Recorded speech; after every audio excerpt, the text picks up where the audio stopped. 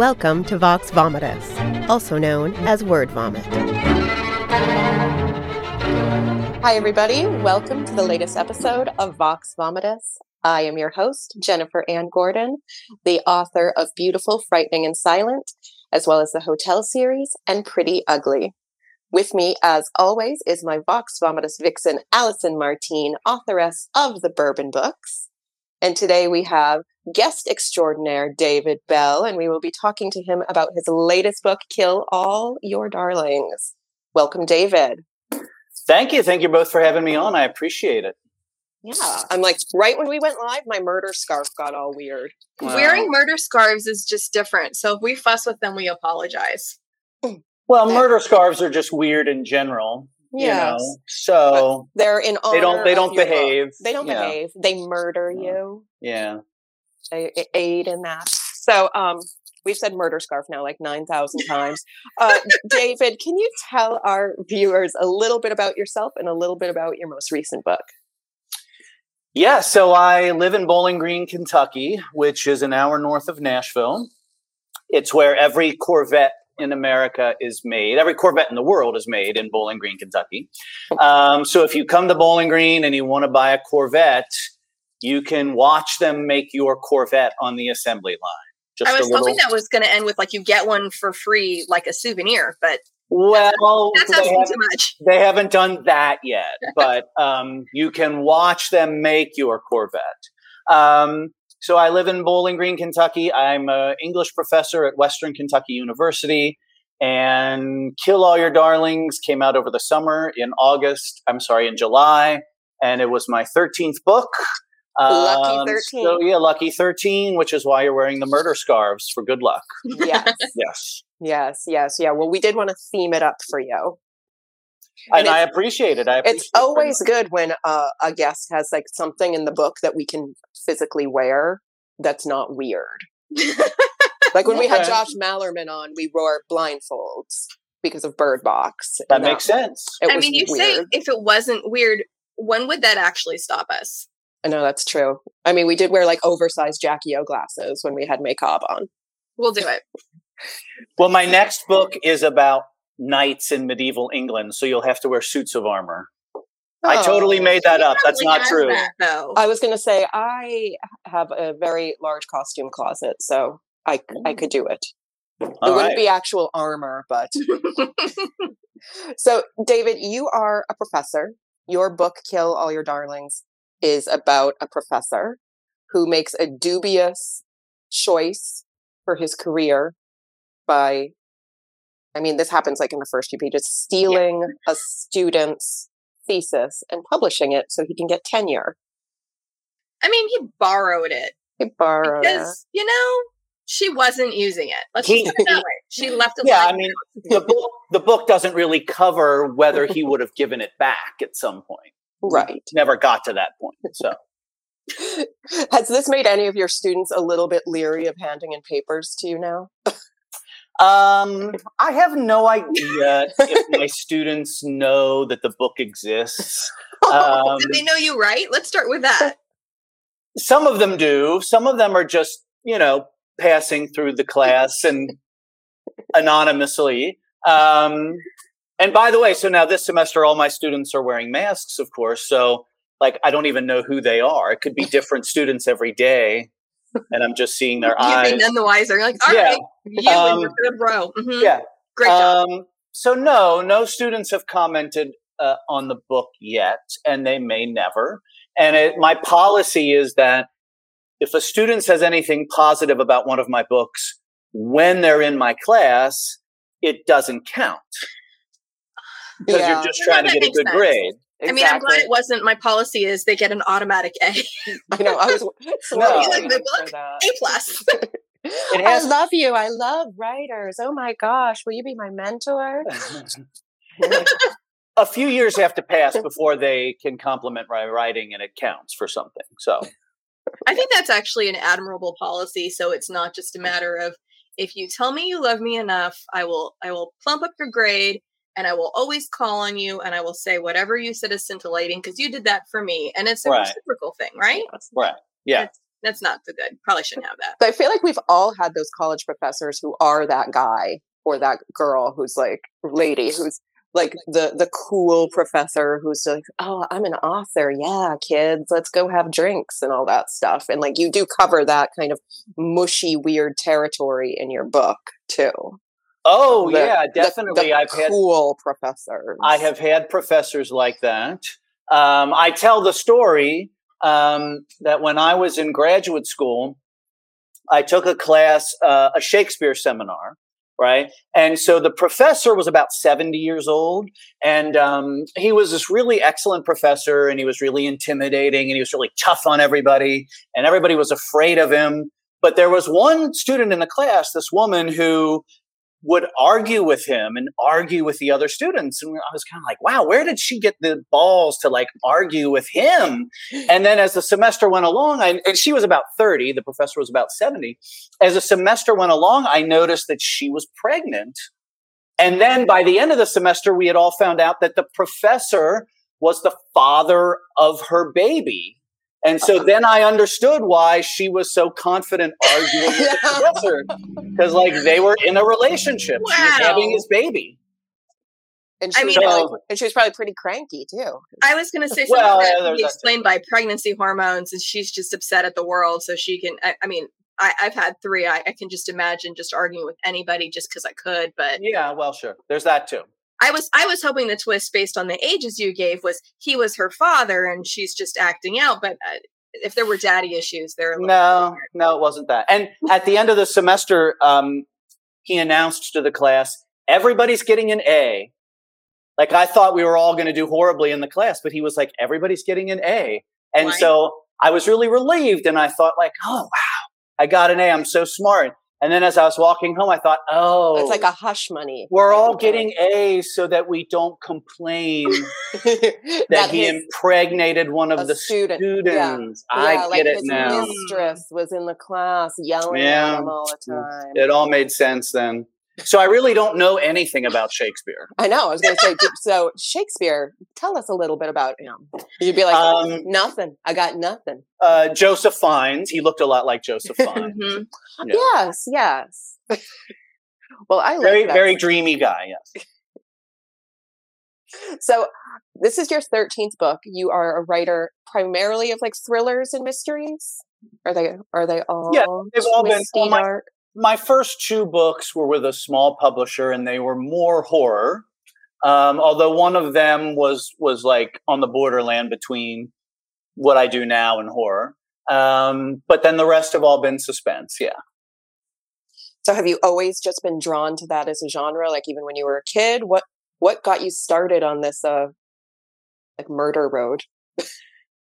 Well, I've always been, even when I was a kid, I was fascinated by, weird crime stories. And when I was a kid growing up in Cincinnati, there was a newscaster, a famous newscaster, but named Al Shuttlecotty. And everybody called him Bloody Al because he would always show more graphic footage of stuff that happened. Like if a body was found, he would show them like, dragging the body out of the woods and stuff like that. But I was fascinated by that. If there was a news story about a murder or a plane crash or a car accident or whatever, I was fascinated. And I was fascinated by weird stuff. Like I had a book, I don't remember where I got the book, but it was a book of Ripley's Believe It or Not stories. So it was like, the man with 3 legs and, like the world's tallest man and the world's shortest man and all this stuff. I was just fascinated by that stuff. It terrified me. It all terrified me. I was going to say that Ripley's Believe It or Not book, I remember somehow having a copy of that when I was a kid and it terrified me. I just I would look through a few pages and then have to close it right away because I'm like, what if I see something with eyeballs? Yeah, and we had one, and it wasn't Ripley's. It was something else, and I don't know what happened to it after my mom died. So we'll have to track this book down. My sister may have it, but it's like the one that has things like the faces that appeared in the tiles for no reason, things like that. And it's one of those books where I'm chicken. I can't read that kind of stuff, but then I'll be looking at it and then closing it right away. But it wasn't Ripley's. I think it was Reader's Digest or something like that. Reader's Digest. Reader's Digest had like all the big. That thing will freak you out. Yeah. Yeah. Mm-hmm. Yeah. No. So I was into. And then I blame this on. I blame this on growing up Catholic, because I grew up Catholic, and then like when I was in the second grade, I had one aunt who was really religious, and she gave me this book of the saints. And, in the Catholic Church, the saints were all executed horribly. Yeah, I was going to say, it's like a whole grimoire of how did they die? How did they die? Exactly. And this book was for children. This was, by the way, for children. But, you'd get to the end and it would say, and then, Saint Bartholomew was roasted over hot coals, or like, Saint so-and-so was skinned alive or whatever. And I was fascinated by that. And no one could say, don't read that, because I was like, it's a book about saints. Like, it's Jesus. Yes. I also was raised Catholic, and I remember getting one of those children's Bibles with like the painted portraits of like all of these things. Yeah. And they were like gruesome paintings. And I just remember being like completely fixated on the Sodom and Gomorrah paintings and like the lepers. And I know why you like lepers. You have a special place in your heart for lepers now, don't you, Jen? I do. I mean, you know my kinks. I do. I love a good face rotting off. Yes, you do. Well, I had a children's Bible like that, and the thing that I remember about it, I remember there were maybe it was the same one because there were paintings, but I do remember, as I look back all these years later, Jesus had the blondest hair. Like the Jesus in this Bible was blonde and blue-eyed. And even as a kid, I was like, why does Jesus look like that? Because like I understood the concept of the Middle East and what people in the Middle East looked like, versus I was blonde and blue-eyed when I was a little kid. Like I understood that like I don't look like I'm from the Middle East. And Jesus wouldn't, but ananyway. Jesus wouldn't Midwest, not Middle East. Midwest, which is very different than the Middle East. It's very different. I always thought the same thing. And I remember asking my parents, I was just like, why does Jesus look like this?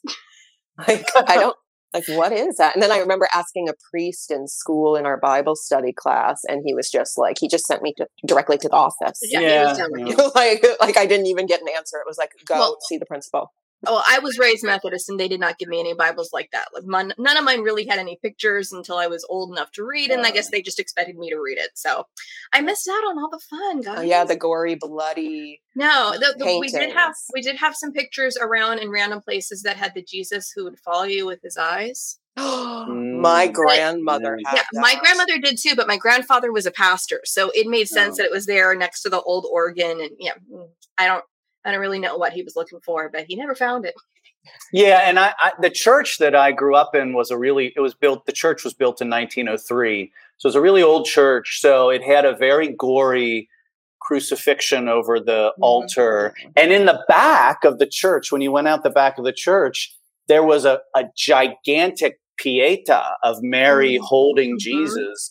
It was so freaky as a little kid, because like it was all like alabaster and pale. Like it was very strange to like be 6 years old and like here is a figure of a mother holding her dead giant. Anyway, it was very strange. It's a corpse. I mean, that's a dead body. Yeah, that we ate. But that explains everything. That explains. I blame it all on that. Yes. I understand, because I am a horror writer, and I'm like a little obsessed with like true crime and stuff like that. And it would be good to just be able to like directly blame it on like the weird things that we were exposed to as children. I think you can. Have you ever talked to a therapist about it? Isn't that what this is, Jen? Isn't that? That's what this show is. Well, no, my theory is that people who write horror and crime and suspense and write about murders and all that stuff, those people are actually pretty normal, because you work it out in the book. The people who don't write the books are the crazy people, right? Who don't work out the dark thoughts. But if you write the book, then you're getting it out, and then it's out, and you've worked through it. I was going to ask, was there a corollary to people? So I write science fiction, fantasy, and also romance. I would like to have my psyche analyzed to see what does that say about me. You want to live in a world where there are little elven people living in trees. Right? I don't know. Wrong kind of fantasy, but yeah, it was funny because we've had conversations about what kind of fantasy, and does it always imply there are fae, elves, or some giant hatted wizard running around? And it doesn't. But the fantasy. I don't really want to live in any world with elves unless they're making me cookies. Well, cookies. Yeah, I do like cookies. The Keebler guys, they can stay. Otherwise, the rest of the elves. What about the hot elves from Lord of the Rings? Oh, okay. Those are fine because we're talking like grown-up looking people, not little pixie things with ears. Right. Definitely that little dude on the shelf who's staring at kids. He is not allowed in my house. I do not take the elf on the shelf. No. Too terrifying. We will not have him in my house. That's horror right there. It is. Elf on the Thing moves around and looks at your kids in the middle of the night. That's not okay. Yeah. That's like a peeping Tom. Mm-hmm. Should be outlawed. Who has hijinks and gets into toothpaste and nasty things. We don't need that. So David, as a writer of all things dark, what scares you the most? You mean aside from like death and the ensuing existential oblivion that will occur besides after like that? the world that we live in right now. So like we can't be like, just like the fact that we're living in a slow apocalypse. Like that's a given. It figures. A slow apocalypse. I mean, really, there's been a slow apocalypse going on since like the Big Bang. I mean, it's just been inevitable that we're going to come to this point. No, you mean like phobias? Like what? Like or like I am terrified of needles. I'm absolutely terrified of needles. That the health insurance I have with my job, once a year they make us get a physical. I mean, imagine the nerve of the health insurance company making me get a physical. They're forcing you to be healthy. They do. Well, they give you money. It's like an incentive. Like if you get the physical, they give you like a certain amount of money to like stay alive or whatever. And so that is just like that happens in like October, November. I start dreading that now. Like the calendar turns to September 1st. You gear up for it. Like 6 weeks from now, I'm going to have blood drawn and I'm terrified. So like that's. Oh no. Have you ever fainted?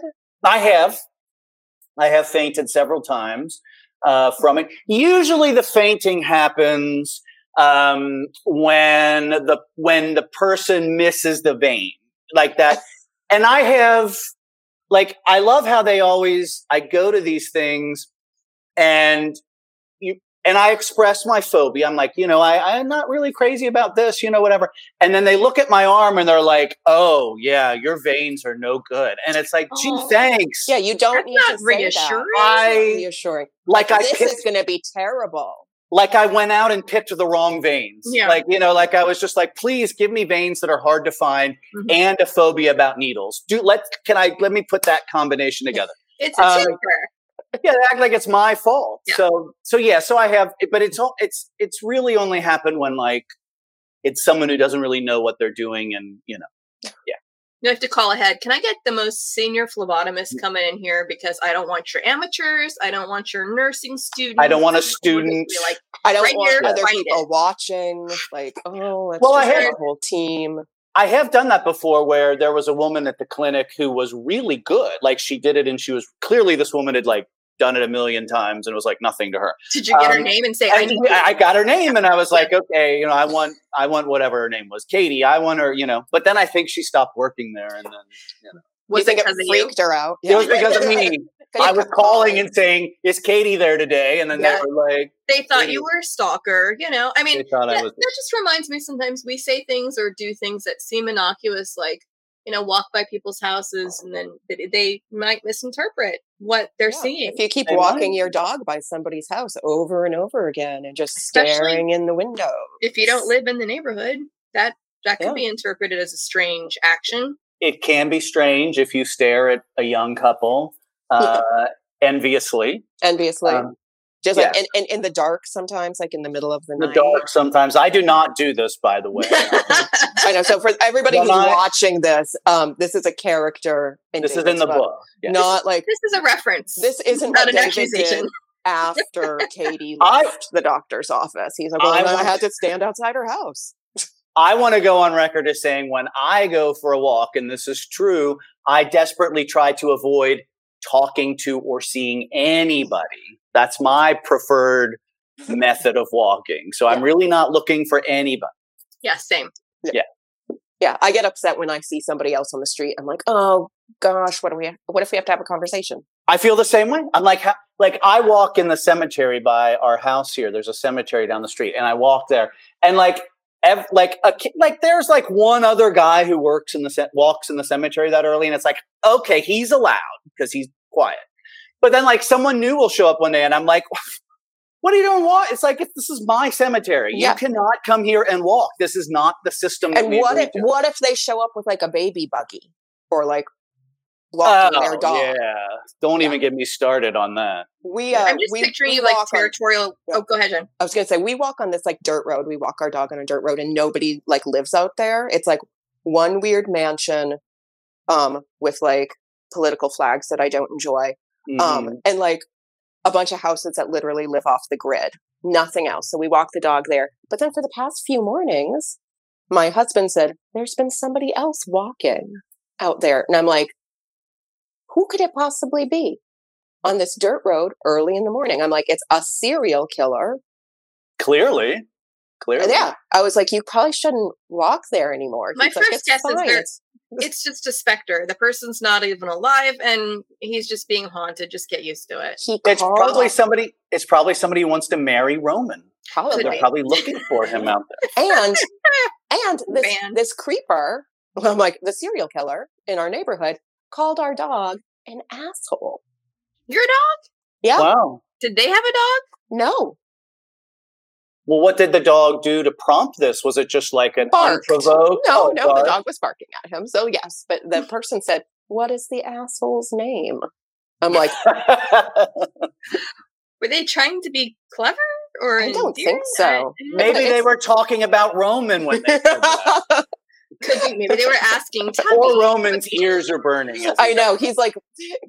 He so wants to pop on. He wants to pop in so bad. Everybody who's watching this, Roman is my husband and our producer. So he's behind the scenes right now going, why are they talking about me? Him?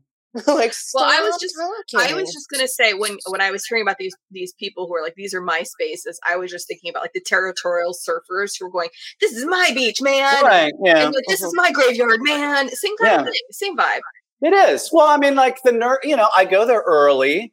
It's only like early in the morning. It's me. I'm even there before the grave diggers show up. But then like sometimes it's just me and like the crew of grave diggers. And like we're all like we leave each other alone. I stay out of their way when they're cutting the grass or digging a hole in the ground because I don't want to I don't know what they're up to, what they're digging the hole in. Do any of them know who you are? Do they know there's that thriller author? He's coming. I don't think they know that. We just wave to each other and say, professional courtesy. We just do like the guy grunt at each other, and then we just keep going because they're working, and I want to stay out of their way. Yeah, and you're probably working in a way. Like, do you think like when you're walking, do you get your ideas there, staring at all the graves? Yeah, I mean, if I'm working on something, then when I walk in the morning, I'm planning what I'm going to do that day. Like, okay, in this chapter, this has to happen, blah, blah, blah. But then sometimes I'm walking and I think, why am I doing anything since I'm just going to die someday? Those are the two opposing thoughts that I have as I walk through the cemetery. And see, I'm just picturing you walking, going, I could fill so many of these and creating people just to kill them off. Well, and it's a good place to get names for characters. I was just thinking that. I was like, it's a really great place to get your character names. It's a good place to get names. And then I go around and I do the math on the headstones. Mm-hmm. And if I see someone who's lived to be, like 85 or whatever, I feel very reassured. Like maybe I'll live to be 85. And then if I see one that's clearly like, somebody who died when they were like 43 and I'm like, oh shit, like that's bad. That's bad. I know. I'm like, oh God, don't say our age like that. I'm older than that. I'm just saying, like, oh my God, that was told in confidence, David. I'm like, how dare you? We're really sensitive. I feel seen. It's all right. I'm like, oh yeah, that we could die at any moment. This is our most uplifting show ever. Like, well, that guy, that serial killer on the country road calling your dog an asshole. I mean, clearly. I know. I'm like, he could come to our house. I was like, Roman, you need to take a different route back. He's just like, I'm not doing Lose him. Yeah. When we moved into this house, we put a fake head on a spike in our front yard. And I thought, like, welcome to the neighborhood. But now I'm glad we took the head down. Is this house haunted? Did I hear that at one point, that the house is haunted? Yes. It's not really, really haunted. It's not like super active, but somebody did die on the stairs. And I always have to say it like that. Like, somebody died on these stairs. And occasionally the dog, the asshole, will bark just randomly up or down the stairs in the dark. Now, how do you know someone died on the stairs? Was this disclosed by the real estate agent? Like, yes. They have to, don't they? Yeah. I think that's, maybe it's not a law everywhere, but I thought you had to disclose if someone died on the premises. Well, I jokingly said, is this house haunted? Because it looks like a witch lives here. And they said, well, we don't know, but somebody did die on the stairs. Meaning on the stairs outside or stairs inside? Inside. And was this like an old person who collapsed or like someone fell down the stairs? Somebody fell down the stairs. It was the adult son of the woman who designed the house. And I was even going to say, if you've seen pictures of the house, it's like the stairs look like they're a death trap. I'm just going to say it that way. They are. I'm like, I'm paranoid of stairs to begin with. So like, I like hold onto the railings and I go down really slow. And every time I'm walking down the stairs, I'm like, all of my focus is just get down the stairs. I feel that on the stairs. Is it possible that this man on the road is the man who died on the stairs? I don't want to think about that, but could be. No, but I want to think about it. Yeah. I'm trying to help you. Oh, you're trying to... I don't know if I'm helping. As I'm so like that whole leaning thing in. about the guy in the armor, that was all just a ruse. The next one is really the man on the stairs who calls dogs assholes. Yeah. That's the next book. That's your main character. Go to the cemetery and think of a name for him. Yeah. No, anyway, that's fascinating. Okay. Did this happen a long time ago or just like recent history? I think in the 80s. Oh, okay. That's about right for him to come back and start haunting the house. Yeah. Yeah. Like 30, yeah. And like years. every once in a while, I think I hear somebody like up in there, like I have a writing tower and I'll hear somebody like walking up there and I'm like, is that the dog? No. Mm-hmm. Yeah. So, but it doesn't seem like malevolent. It's not a bad thing. Yet. Don't say yet. You both said yet. You both said yet. I'm like, this is why I'm drinking.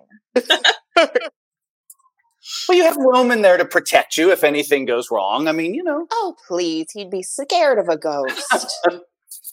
I think the dynamic well enough to know who would be protecting who in that case. Well, that's all right. I know. I'd be like, come here, ghosts. I shouldn't say that. Now I'm knock on wood. Don't do it. Don't bring them to you. I don't want to wake them up. They're probably sleeping. Yes. Okay. Well, no, I think that's interesting. That's an interesting story. So, David, when you write, I always feel like thriller writers have to really know what's going on. Like, do you plan it out? Do you know the end? Like, do you know who did it? It's what keeps me from writing thrillers because I'm such a pantser that I'm like, I'll never be able to do it because I don't know what's happening in my own books. I mean, I make an outline and I make a detailed outline, but I don't think you have to. I think there are plenty of people who don't. It's just, whatever works for you. Sometimes thrillers can be a little more intricate in that way and have a lot of moving parts, but that's just kind of the way I prefer to write, is to have the outline. It's like a crutch for me, really, is just to know that this, I don't even go back and look at it that much, but it's just reassuring to know that it's there. And a lot of times it changes. I think I know who did it by the end. But then as the story goes along, it changes and I decide, it makes more sense for this person to have done it. So, I mean, I don't think you have to. I think it's, everybody has to figure out the thing that works best for them. I always feel like it would be reassuring to have an outline to like know what was going to happen. And I always kick myself every time I'm halfway through the writing process. And I'm like, I should have planned this better. It'd probably be less heartache. But maybe then there's some essence in your writing that comes to life because you didn't do that because it's new. You are the cool professor. What? I said you are the cool. I'm here to reassure. I'm here to reassure. No, and I personally, I'm a pantser, and I wish I weren't, because I would love to be able to hash out a whole story in bullet point form and then fill it out, knowing where I was going, rather than I'm almost at 80,000 words and I'm going, I still don't know how this is going to end. It's like I'm staring at the end of a balance beam going, I need to jump off eventually, but I don't want to because I don't know where I'm landing. And you think at this point I would know, but I don't. But that's how I always am. And usually eventually I figured it out, but so far not yet. Yeah, I mean, I think it's a temperament thing. People who want to do that or not. It's a practical thing. If someone is on a tighter deadline, or you're doing a book a year, you're doing a whatever, you might not have the time to do it. It might depend on who your editor is. The editor may want to see more information about where the story's going before they let you embark on some perilous journey. I mean, there are a lot of factors that go into it. Perilous journey. Journey. Well, and I've joked. I've had to provide outlines before to editors, and I still write the story first and then give them the outline. Yeah, and people do. And I've either way to do it. And I've known people. I know a writer. I won't say his name, but he's been a New York Times bestseller. And he says his name, like something that rhymes with his name. He died on a staircase, so it doesn't matter anymore. But he just flat out would lie. He would just like make up an outline and just be like, okay, here's the outline. Here's what I'm going to write. And they'd be like, oh, good. And then he just like go do something else. And then no one ever said, hey, this outline bears no resemblance to I know, like book. This is not the book we thought it was going to be. I think that the editors who want the outline are just covering their butts. They want to be able to. So if you're the writer and you flake out and you don't turn the book in on time, then the editor wants to be able to say to their boss, if they have one, well, she made an out. I did. It's not my fault. It's there. I think it's just like that. So I think it's just a cover your butt thing, right? Everybody's covering their butt up the line. The writer makes the outline to cover their butt. The editor asks for it to cover their butt. It's just so much toilet paper. It's just so much butt. It is. That's all it is. Just all toilet paper and butt talk. Yes, 90% of life is covering your butt. Let's face it. So, yeah. Well, that's why we're pantsers, to cover our butts. Yeah. You see, that's really why it's called that. Sorry. Yeah. No, I like a good pun. You know that. Yes. Like, if there could have just been some alliteration in there, could have checked off all my boxes. Right. So, what are you working on now? Can you talk about it? There are no knights involved? There are no knights involved. I'm sorry. I totally made that up. I wish I could. He's a pantser too. He just made it up. I just made up the knights. No, next year. So I'll have my adult book for Berkeley will be out next summer, and it's called The Finalists.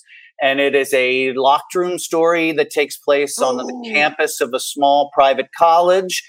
And there is a wealthy donor to the college. And every year, the wealthy donor gives this lucrative scholarship to a rising senior. In order to get the scholarship, 5-6 students have to consent to be locked in a house on the edge of campus and take an exam. And spoiler alert, this year, some people die when they get locked in the house. Yes. And they all die on the staircase. Stop this. Which is amazing because there's not even a staircase. With a dog barking. There is a staircase in the book. There's no dog though. No asshole dog. That will be out next summer. One of my favorite things, and I shouldn't say this is my favorite because it sounds like really that's your favorite. You named the dog Grendel. I loved that. Well, I love that so much. I mean, that's not a spoiler. It's like first page. The dog's name is Grendel, and I just adored that. And I guess when you've got to teach an English prof as a character, you can have their dog named Grendel. But I love that. Will there be any more sweet name pets? I just wanted to prove that I had read Beowulf. Oh, that was it. I thought you had read John Gardner's version or the Cliff's Notes. I haven't read John Gardner's version. See, that's actually the one that I read that I'm going, yeah, this is awesome. I can't imagine anybody naming Grendel just from Beowulf. I'd figure it had to be the John Gardner version. I'll have to read the John Gardner version. Much more sympathetic, especially for that dog. There are no pets in the finalists because they're locked. Because they're locked. There are mice in the basement. There are mice in the house because it's like an the old Cinderella house. Mice. Cinderella. No, they No, just scurry around and poop places. That's all they do. They're not. Nobody They don't. brought their emotional They're very support, do they? realistic mice. They're not. Yeah, they're not emotional support mice or anything like that. Okay. That's Well, okay. shucks. And then next fall, meaning the fall of 2022, I have a young adult suspense novel coming out with Source Books called "It's Always the Boyfriend," which is about a high school senior who wakes up the day after homecoming dance, and he and his girlfriend have been in a car accident, and he doesn't remember the accident, and his girlfriend has disappeared. So the entire town thinks he has murdered his girlfriend, and he has to prove his innocence. I'm getting strong Christopher Pike vibes off that. I love it. Well, the only difference is he has sold 9 billion more books than I have. Other than that, it's exactly the same. That's equivalent. Twins. It's fine. Yes, just very close, very close. Very close. You're there. Just, 8 billion more books, 8 point. I don't math. I'm like, I don't even know. I can't math either. I can't help on that. Like 8 some billion more books. Well, I was going 8 to the 19th power. So you're doing these 2 tracks with the adult books and the YA books, and we get a lot of talk within writers and people looking to publish that they're scared of, if I publish YA, am I going to be railroaded and not able to cross that divide and be taken seriously as an adult author? How many of your books are they generally going one and then the other and going back and forth, or is it mostly adult and then now you're doing some YA? How did that work out for you? I've never done YA before, so they've all been adult. This is the first one. I mean, I've had in my adult books, I've had point of view characters who were teenagers in a few of them, but they were not the main character. So this is the first time. So I have no idea what's going to happen. I have no idea how it will go. But I'm excited about it. I'm looking forward to it. So, well, and I have to say, by 13 books, and by the time that comes out, 14 books under your belt, you can get away with a lot. So I feel like people are more likely to go, yes. I'm glad you think that. I can get away with nothing. There's nothing I can get away with. Darn it. I was going to say, we need the hope. We need to know that, like, at 14, we can You can never get away with, you cannot get away with anything unless your name is Stephen King. Then you can get away with stuff. Yeah. I guess. Even him, I don't know. But. Well, I read some of his more recent short stories. He's getting away with a lot. Okay, well, I'll take it. Ooh, shade. Not shade, just maybe a concept that anybody else pitching the concept, they'd go, really? Yeah. And they just go, okay, Uncle Stephen, and let him write. And I listened to the audiobook, and it was definitely just like listening to my sweet Uncle Stephen tell me kind of an odd story. It was fine. Okay. But the concept, anybody else pitching that, and something like Pit Mad, which is tomorrow, by the way, anyone writing? No, thank Pit you. Mad tomorrow. Yeah, anybody else would look at that concept and go, yeah, I'm going to pass on that one. What else do you have? Let's see what else is in that portfolio of amazing ideas. That happens. The hardest thing is to get in, honestly. Mm-hmm. I mean, getting in is the hardest thing, I think. It really is. And I know the reason I was asking about the YA and versus adult is that there is the concern that whatever you come in under, that's where you're going to be stuck, and that you can't cross over then. So if you come in as a YA, you're not going to be allowed to write adult. So I know some folks were like, I tried to get my YA, it didn't happen. So now I'm writing adult, and I'm not going to pursue that anymore because I don't want to keep going that way, and I can't keep swerving lanes left and right.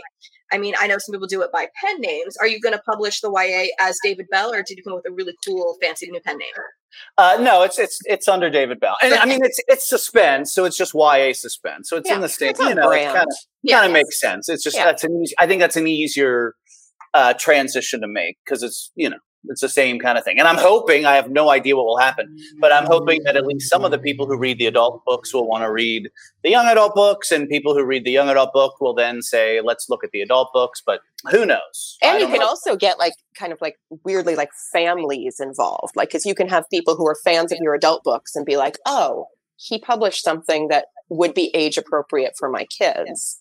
Right. Sure. I like that. Yeah. Yeah, I think the days are gone where they say adults can't read YA, because there are a ton of adults who read YA, and I feel like the real deciding factor has something to do with how graphic you can be with certain things, and then also the age of the protagonist. But if you ask 10 different people what defines YA, you will get 10 different answers. So I'm assuming your editor worked with you on, okay, here's how graphic we can get, or here's where we're going to maybe tone down some of the profanity, perhaps. But I don't know, maybe they were getting free run.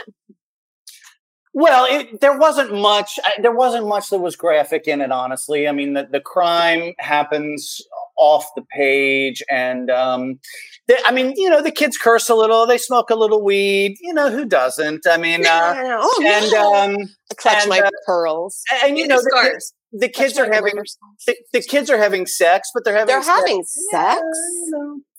17-year-olds, imagine 17-year-olds wanting to have sex. That is weird. How radical. Yes. So no, it didn't really need to be toned down. The key thing was just kind of getting the young adult voice right, because I couldn't sound like an adult. It had to sound, somewhat like a 17-year-old, So did you do a lot of research? Were you just like on TikTok for like 6 months and being like, I just really got to grasp what's going on in their heads? Yeah, I just went down to the high school and started hanging out, and like that, which was strange too. No, I didn't. That would get you arrested. I was going to suggest you're just like binge watching all the CW shows, which would not help either, because that's some really unrealistic dialogue there with like all your characters sound like Riverdale. That would not help either. No, really, I talk to I force my students. I say, like, if you're going to sit in this classroom, you have to be my research subjects. So I would ask them, and I hear things that they say that they're like certain slangy things or terms that they say over and over again. And I realize, okay, that if I'm hearing it multiple times, then that must be what kids are saying. So I just go with that. Every other page has Geets and YOLO. Yeah, exactly. I don't even know what this means. Yeah. I don't know what any of those things mean. I always have to look them up. I'm just like, okay. Yeah. Well, and I feel like your most recent book, since we got to read Kill All Your Darlings, you did have some younger characters, and you had the ability to show age-appropriate words and word choices, and your younger characters didn't sound like your older characters. So I feel like you're there. I hope so. I mean, I'm surrounded by college students all the time, so I know what they sound like, and I know what their concerns are to whatever extent. So yeah, so that helps. Yeah. I think my favorite part of that sentence was to whatever extent. Well, I'm concerned. I kind of have a rule of like, they can talk to me, but don't talk to me too much during the semester. Like, so you're not throwing parties at your house? I tell them I'm not a licensed therapist. Like, I can't really help you with that much stuff, And especially during COVID, I'm like, you better keep your distance from me now, right? So. But you weren't throwing the fun parties. You weren't that kind of professor who has the students over to drink and smoke pot in the back. No, I have worked with people who do that. I know people who do that, but that do those professors have ponytails? Because in my brain, they always have ponytails. Some of them might, yeah. No, I am happily married, and I would like to stay that way. And your wife probably wouldn't love having all the college kids in your home. Probably not. And I just think it's flat out weird if I had to find my friends in the classroom. Like, I should have age appropriate friends. Yes, you should.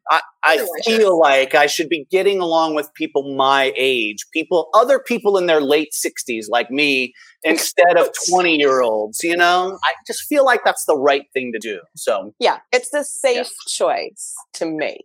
It's like safe and mature, and it means you're like maybe a functional adult, that you have some friends who are your own age. Yes. I just know I read sections of your book and went, none of my professors ever invited me over to drink and get high. Well, actually, really? No. Oh. I was a poli-sci major. None of mine came anywhere near any of us. Half of us were going to law school, so they were like, we don't want to get sued if we do anything wrong. There was no fraternization. No, nothing. Yeah, no. I went to school for theater. It was I know enough about what happened to yours. Yeah. When I was an undergraduate, I did not. Now, maybe other students were getting invited over and they just didn't invite me. I don't know. But where I went to school, most of the professors were older. Like, a lot of them are dead now because they were so old. Sorry. The English, it's okay. Well, they can't hear you. That's true. No, but like the English department, when I went to school, it was really just like a lot of old white guys, and a lot of them are dead. They're all retired. It's just, there wasn't anybody doing anything like hip and fun like that. Or they were doing it and not inviting me. I don't know which it was. We'll just say that they weren't doing it.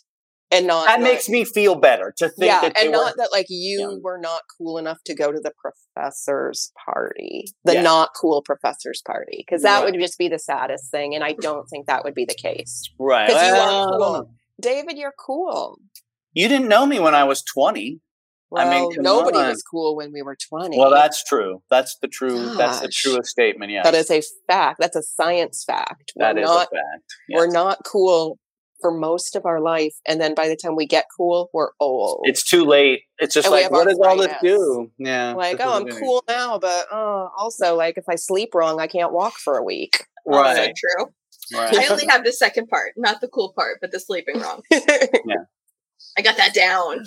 Yeah, I'm a pro at that. David, thank you. We are out of time. You have been a delight. Wow.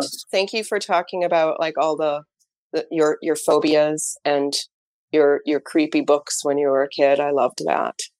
Anytime. I'm an expert on my phobias and things that terrify me. And there are lots of them. There are lots of things that creep me out and terrify me. Love it. Yeah. I shouldn't, because I'm like, oh yes, I want to hear more about that. Next time we'll talk about like your second biggest fear. We'll find Katie and get her to come and help. Katie will come in and do this. She's gone. I don't know where she went. We'll track her down. Scared her away. We have ways. She died on the stairs. It's over. No. On that note, thank you everybody for watching today. I want to thank Roman Saratin, our producer, Pam Stack, our executive producer. This is a copywritten podcast with the Global Authors on the Air Network. Stay tuned next week for Vox Vomitus when we have Joanna Fitzpatrick talking about her novel, The Artist Colony. Until then, bye. Bye.